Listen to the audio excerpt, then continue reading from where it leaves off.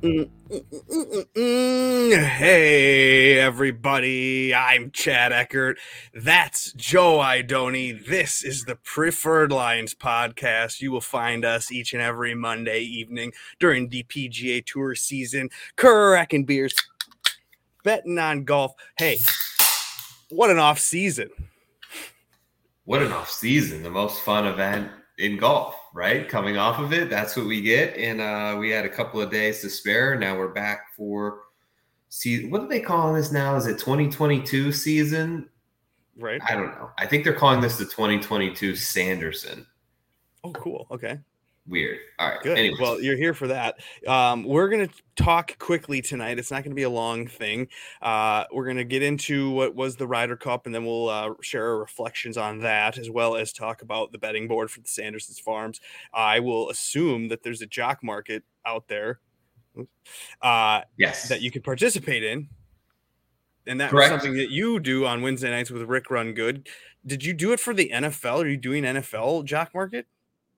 No, so that was just kind of a one-off thing. So they have a guy, John. I don't know if you caught it last week, but quite an entertaining guy who does the NFL Power Hour version. So it was pretty cool. So we had him on. We talked a little Thursday Night Football.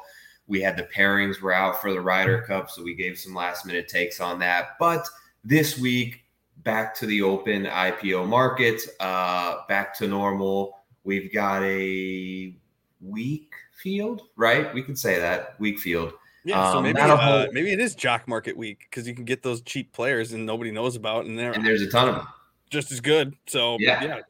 Try out the jock market. It's a great app. It's downloadable on app markets everywhere, and you can use a promo code PL to get a match up to $50 if you're new to that.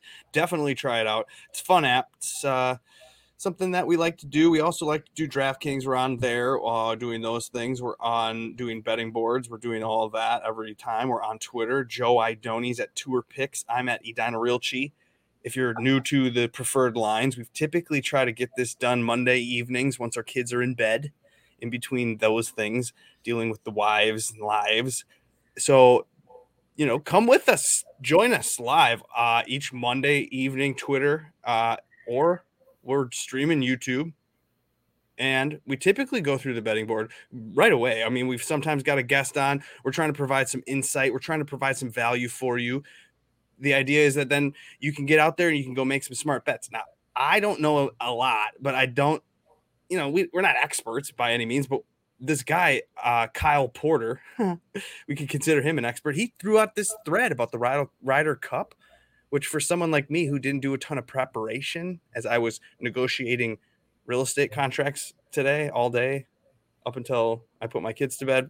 You know what? So I didn't have a lot of prep. So I wanted to steal Kyle Porter's thoughts and maybe we can discuss them together. Joe, does that sound kind of fun? Real quick, get into this Ryder Cup recap.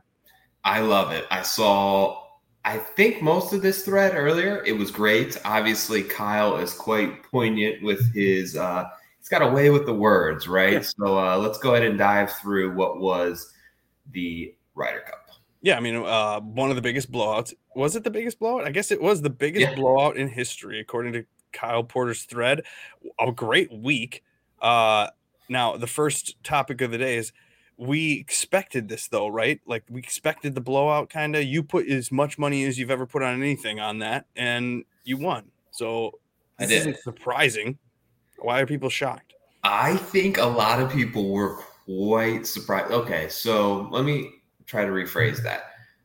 It seems like the majority of people in this niche sort of golf Twitter community, whatever you want to call it, that we're in, we're on the European side from a betting standpoint. Now, whether or not that they thought they were going to win, I don't know, but I feel like I was definitely in the minority in terms of people who took actual wagers and laid the 2-1 number on this roster, on this Team USA team. In hindsight, you look like a smart guy because I was telling my wife, Sarah, all about that. Like, hey, it's basically free money. So why don't we do this with our money, honey? And she said, it's minus 200. Like, we don't do those things. We like those plus 9,000.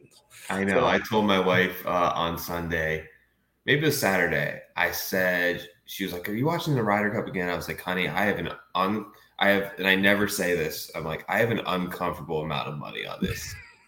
I have basically our mortgage payment on this event." And she was like, "What?" And she was like, "Are they winning?" And I was like, "Yeah, they're up. What were they up 8-3?" I was like, "They're up 8-3." She's like, "That's not a big lead at all." I was like, "That's a great lead, babe." Yeah, right. It's big enough. But yeah, look, okay. I kind of broke it down, and I think what many people did on like just an individual basis, like I figured when you get to the singles and you look at every single player, like the way, and I did the show with Tom last week, you weren't able to make it. I was on with Feinberg, and we talked about like, I think the USA is going to be favored in 9 or 10 of the 12 matchups. We have the better players. We have the better rosters. We have the home court setup. Like everything is served up on a plate for this Team USA team to really take this thing back. And it ended up being 11 out of 12 matchups they were favored. So like when you look at it from that sort of perspective, how like the path to a European victory in this thing was so much smaller than the path for a victory for Team USA. Yeah. Now, minus 150 or whatever for that. That was clearly the smart bet. I mean, yeah, that was the bet of the week.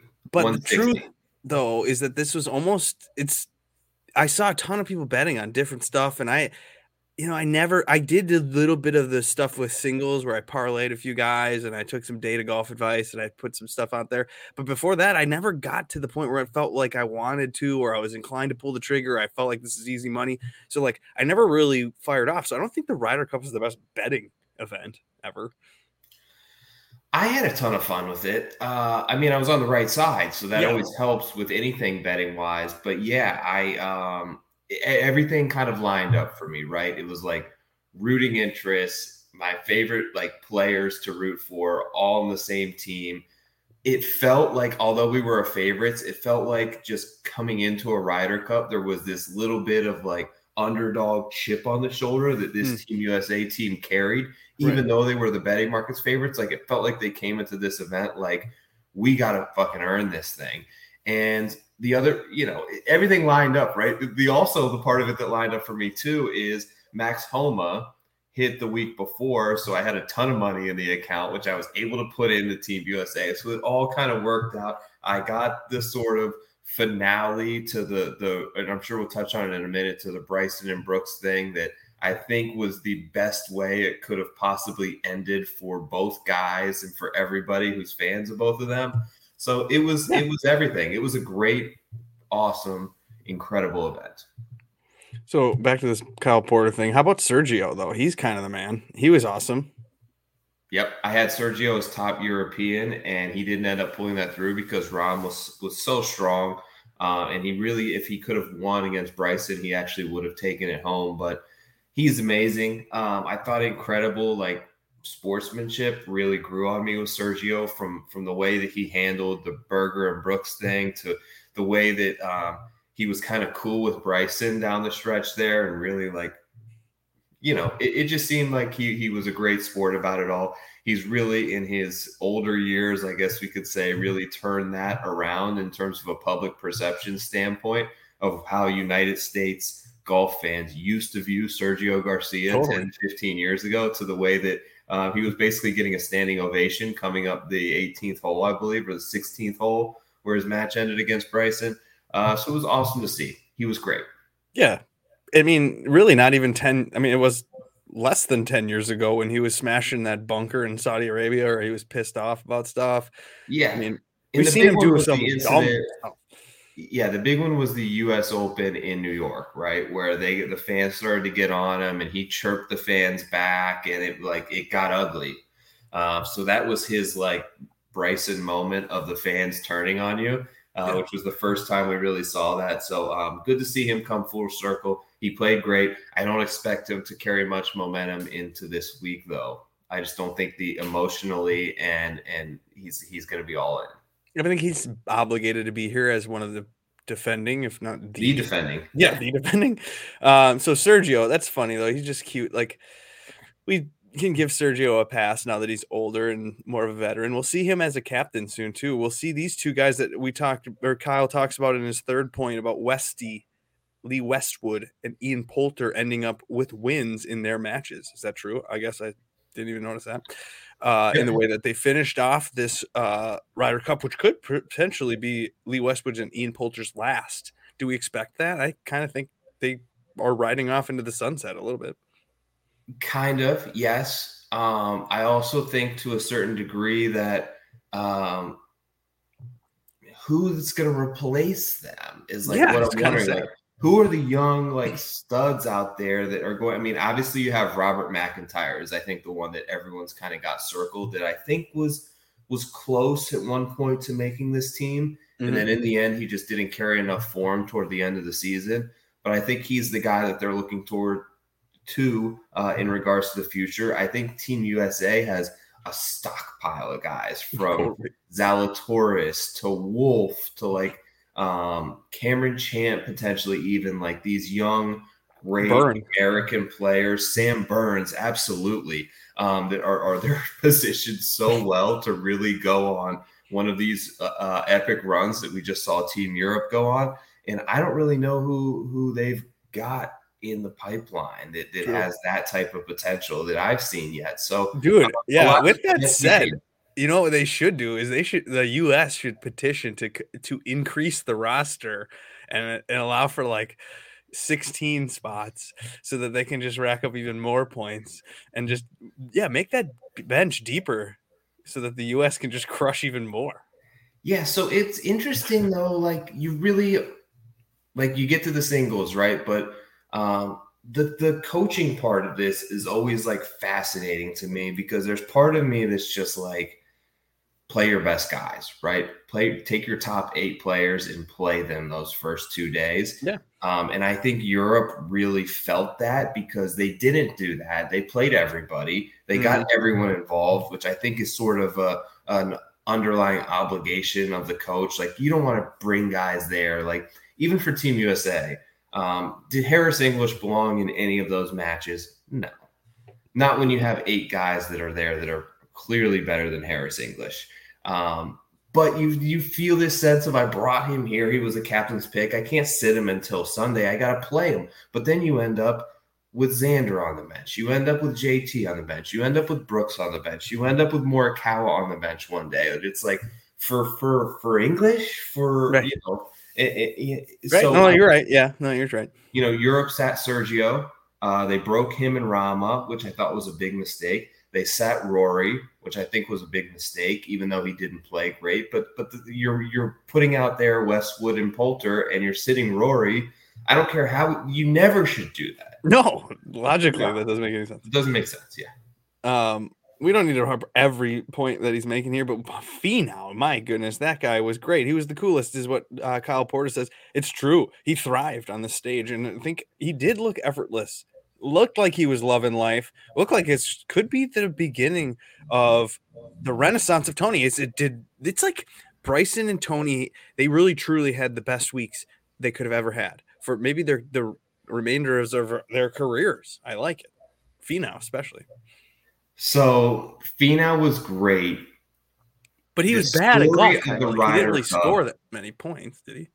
Was Bryson. Like for me, that is the biggest takeaway that I will remember from this thing. While it was cool to see Finau play well, I think the second biggest story was the resurgence and dominance of Dustin Johnson, because he was awesome. And we haven't seen him be awesome in like a year. So there's part of it that came a little bit unexpected and out of nowhere with DJ.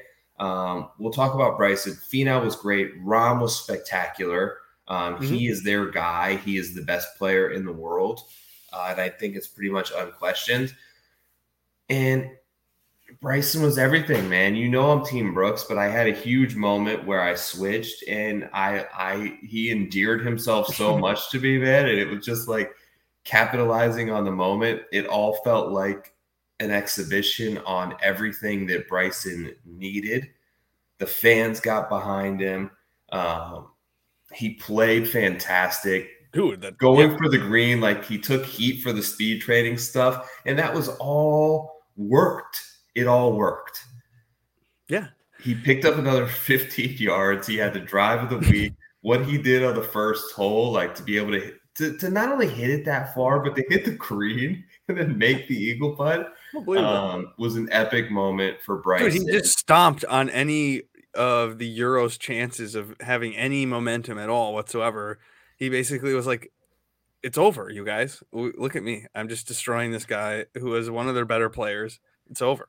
So, dude, the next time you're on the golf course, or any of you out there who happen to be watching this show right now, and you get up to a tee box and the hole is 390-yard par 4, I want you to look at the green and the flag and think, this guy Bryson fucking hits it on the green.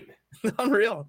It's unbelievable. Like, I was out there, I did it this weekend, and I'm like, just think about that. Like, to be up there in that greenside bunker or greenside or even on the green on a 390-yard hole, it looks ridiculously far. Like, dude, what about the 3-wood? Because I have never seen him play, and I need, like, now part of me is like, I need to go somewhere because I don't think he ever comes to the Honda. I'm like, I need to go somewhere and like watch this guy. Come up to the 3M Open. He'll probably play here again. Yeah. No, okay, so yeah, Bryson's just amazing. He's so fun to watch. He's such a good entertainer, and like, honestly, this is the best thing that's ever happened to his reputation, is playing where they didn't have any beef, and they did say, "Screw you, this isn't that important to us," and then they proved it, and they kind of, with the hug at the end, put the cherry on top, and I almost feel like we watched a season of a TV show. And like the girlfriend and the boyfriend, a whole season, we're going back and forth, and then at the end of the season, like they get together, but then they like don't. They like have this mutual cordial breakup, and they're gonna go find new people, and then we get a new. I'm so excited for the next season, like, because there's gonna be more. I mean, this isn't the end of Bryson Brooks, and like this is gonna be great. This is gonna be something that just is gonna entertain us for so long. I think it sort of does close a little bit of the chapter here. Mm-hmm. And I think that it was the perfect culmination in the way to end this. Like, for so long, I clamored for an individual matchup on a Sunday at a major and a head-to-head. But this was better, right? Because now Team Bryson becomes Team Brooks, and Team Brooks becomes Team Bryson. And it's all Team USA.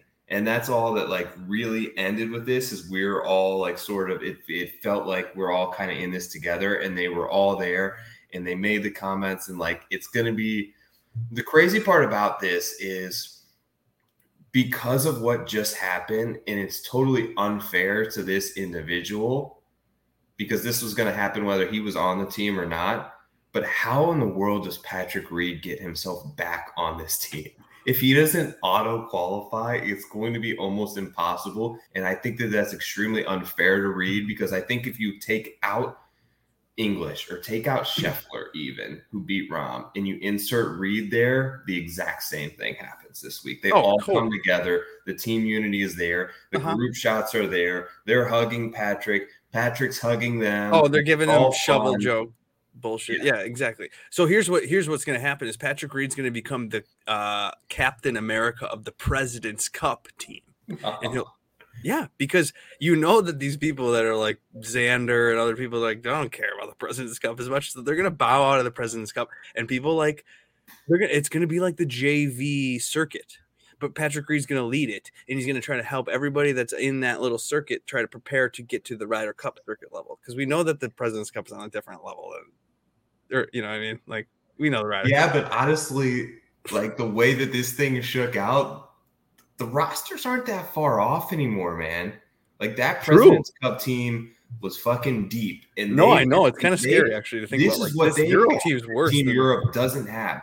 They've got the young fucking stars. True. They've got Sungjae. They've got Joaquin Neiman. They've got Abe Answer. They've got the freaking 24, 25-year-old stars that Europe is drooling for right now. Right. We have on Euro, they have Fitzpatrick, who's now like 27. So he's not even young anymore. And he's not that good. I saw no fire in Fitzpatrick. Yeah, he was a fraud. Totally unimpressed with him. I thought this was his coming out party, that he was going to be the next, give him the torch, let him lead Team Europe, even ahead of Rory. Into it of any player at the Ryder Cup. He looked like he didn't want to be there, and everyone else, like even the other guys, even the Westwoods, even like the Lowry was so pumped to be there. Like he was awesome. Tyrrell Hatton was awesome. Like those guys were fun. Fitzpatrick just looked like he wanted out of there right away.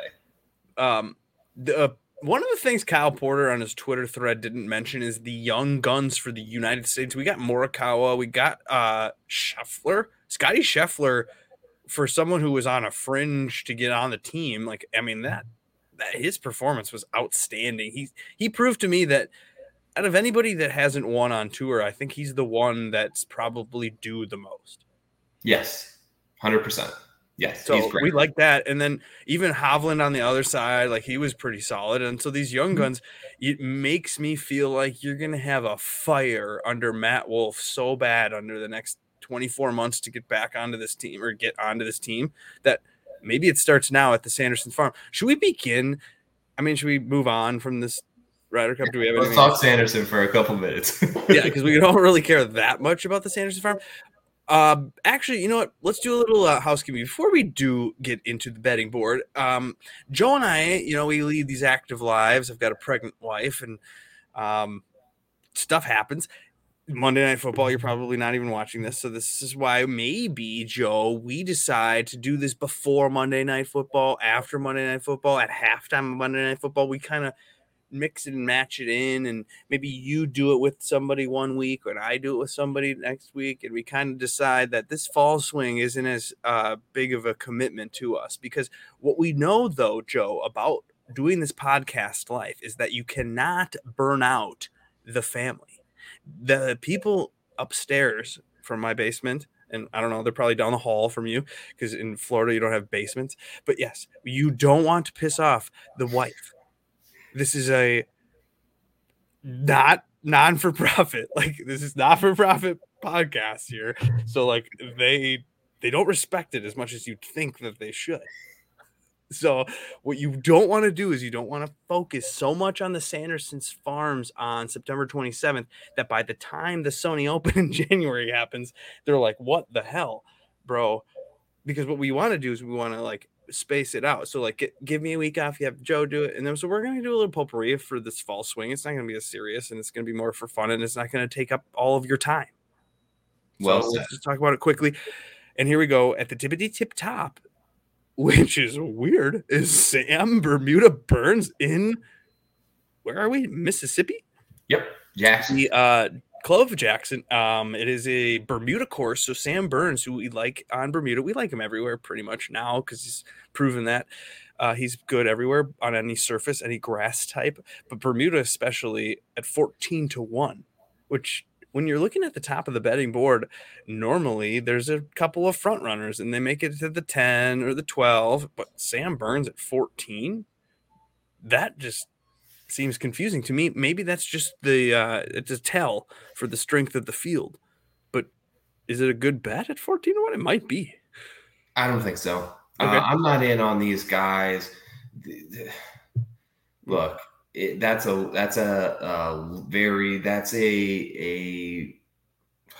like, I don't even know how to like compare it. It's like a Morikawa or like a Hovland type number that like you're looking at in a week event. Burns, don't think so. Not ready for that one. All these guys, the one that I was hoping to bet was Zalatoris. Just because of the history here at this course of guys that are really good on approach, who can be a little wild off the tee but have plenty of distance, and who frankly are not good putters that have a spike putting week here.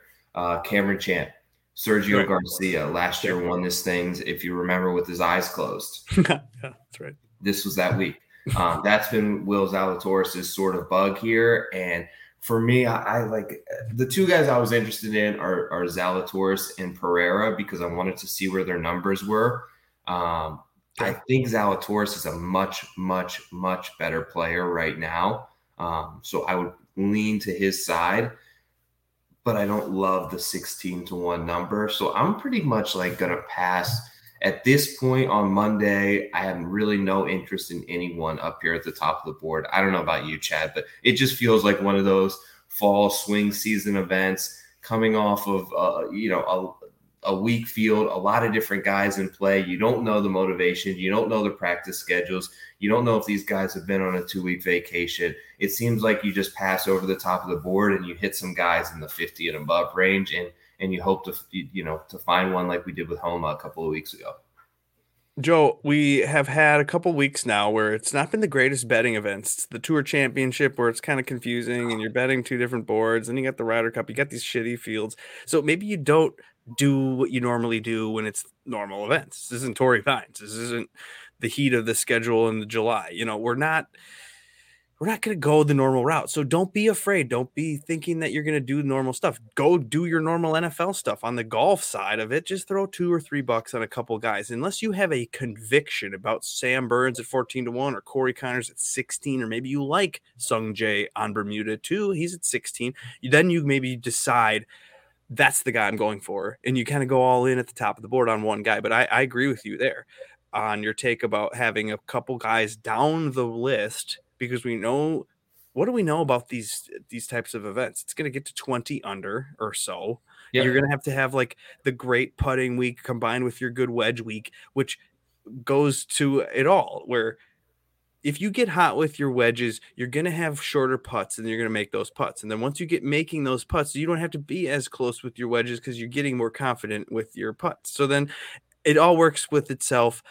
Yeah. Do we know how to predict that, Joe? It's tough, right? And look, all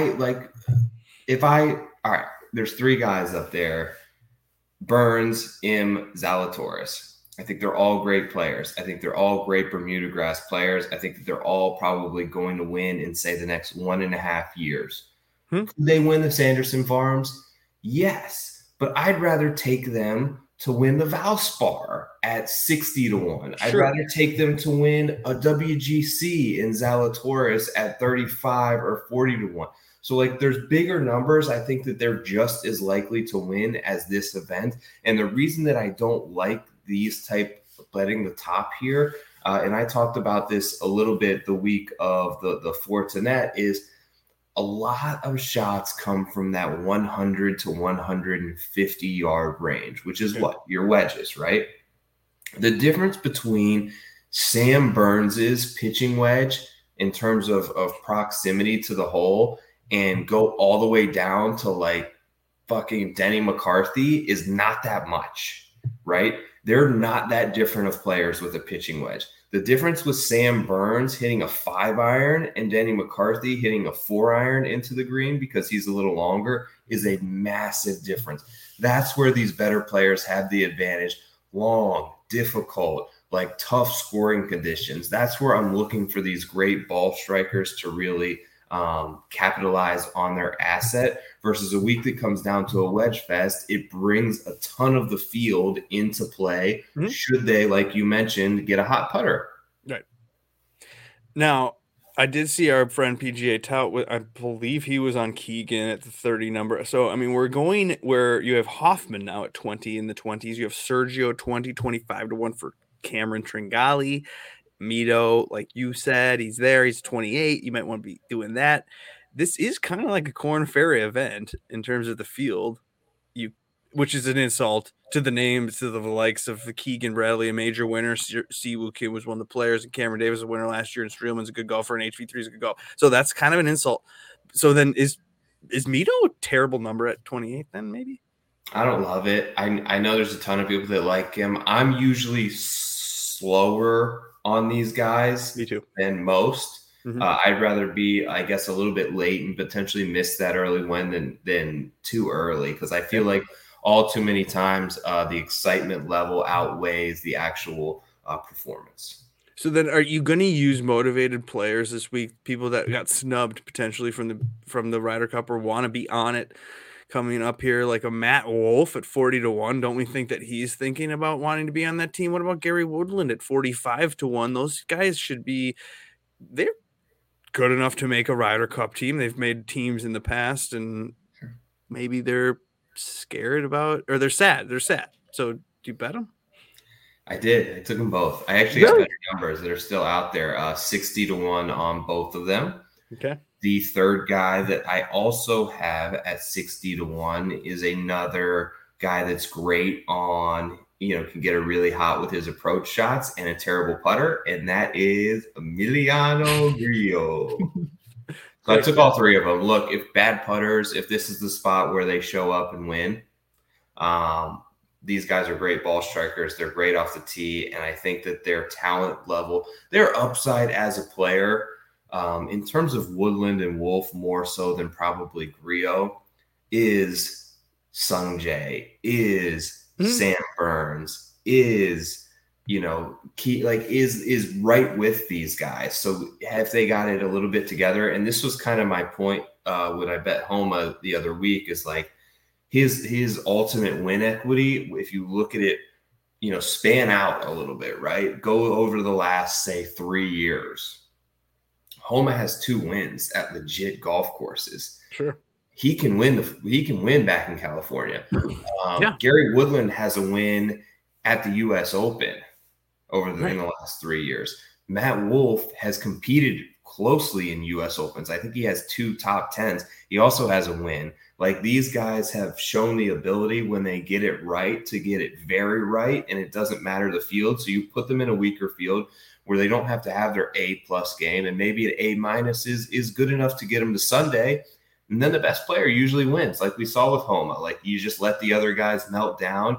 You let Maverick McNeely make a triple on an easy hole, and all of a sudden you're in. You're in. Dude, that does bring up a point I thought about earlier when I was thinking about the pod, is that it's the name that's gonna win isn't gonna be like a crazy name. Like, we're not talking about like Rory Sabatini's gonna win this or something like that. Or he could, but we're much more likely to see Gary Woodland show up and win. Right? Sure.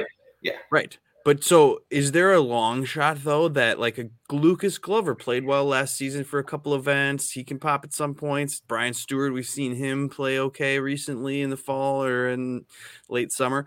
Do we have any interest in a long shot, or do we have to wait to watch your what do you call it? The TikTok. You got a TikTok account. Go check out Joe on TikTok.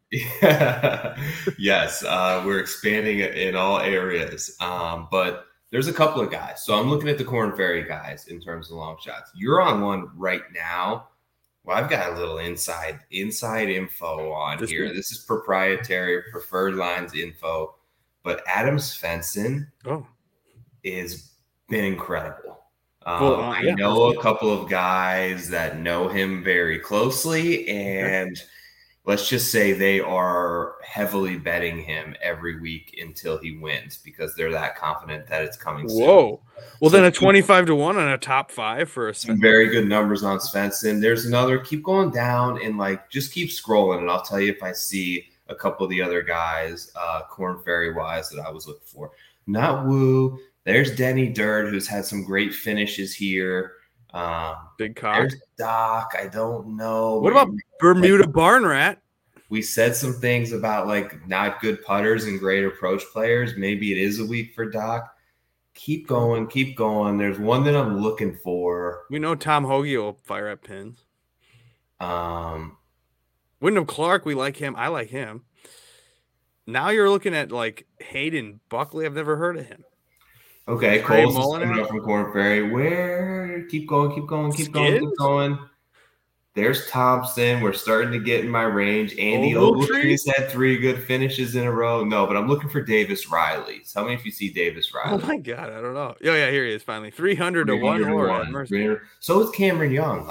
You remember Cameron Young? I think he led in driving distance. He was like Cameron Champ of the Korn Ferry Tour. He won back-to-back weeks. Played in the U.S. Open, played in the event a couple of weeks ago with the Fortinet. Look, these are guys. What's a top 10? 25-1 on him? Not a bad number to finish. 25-1 top 10 would be juicy. Yeah, exactly. He could fall. That's why does it keep pulling up different names? It's pulling up Tyler Duggett. I don't know. Whatever. Weird. But either way, Davis Riley. That's it. That was my guy I was looking for. 301. Okay. Yeah. Now, Yeah, do you do your normal DraftKings stuff, or do you kind of take it easy since it's the fall and there's NFL and you kind of really don't, like, do you care as much? So there's two things. Normally, I do like to go heavier in DraftKings during the fall season. I find that these off week events, if you know a little bit more, you have a little bit more of an advantage. The more work that you can put into it. This week is just kind of like feet up, relax for me. You know what I'm saying? Like after all it was the Ryder Cup, after hitting the winner at home, I'm just gonna kind of enjoy it, and I'll dabble in it. Of course, I'll put up a piece for Odds Checker, but I'm not gonna go heavy this week in terms of research. It's fall swing season. We all need a little breather. Browns Vikings this week, though. Are we gonna get a friendly wager on this or what? Oh my gosh, should we? I didn't even remember. I forgot about that. It's in Cleveland, though, right? No. It's here? Yeah, it's there. Okay. Well, I don't have a ton of confidence in my squad. I'm not even sure. Why? So, you're 2-1, right? No, 1-2. First win is this week. Okay, the Browns, I think the spread is -1. So they're thinking it's going to be a close game. Okay, cool. Yeah, we could think of a friendly little wager put on it. Okay, how about loser has to do the next show? There you go. Okay. Loser has to do the next show solo. So, right. And then what I'll do is I'll put up like a Browns logo and you'll put up like a Vikings logo or something. I'll get like I got some Randy Moss stuff over here. I'll like tout that up close and personal right here. So we'll get some Vikings. So next Monday's host their team will have lost on Sunday. Their team will have lost on Sunday, and they will also have to display some proud team swag for the other one. I like that idea. That's classic. All right, good luck this week betting on the betting board. I mean, do your thing. And if you don't want to do that, just go onto the Jock Market and sign up using the promo code PL. Try it out. Maybe try the NFL as well. It's a fun time. Jock Market. It's on your app store. Or you can just go to YouTube, Rick Run Good, and you can watch Joe and Rick chat it up every Wednesday. They're on the Power Hour, the program that runs an hour up to lock. So go ahead and check that out. Jock Market. Thanks again. Watching this, liking, subscribing, rating, reviewing. That's all we got. Peace. Peace out. Cheers.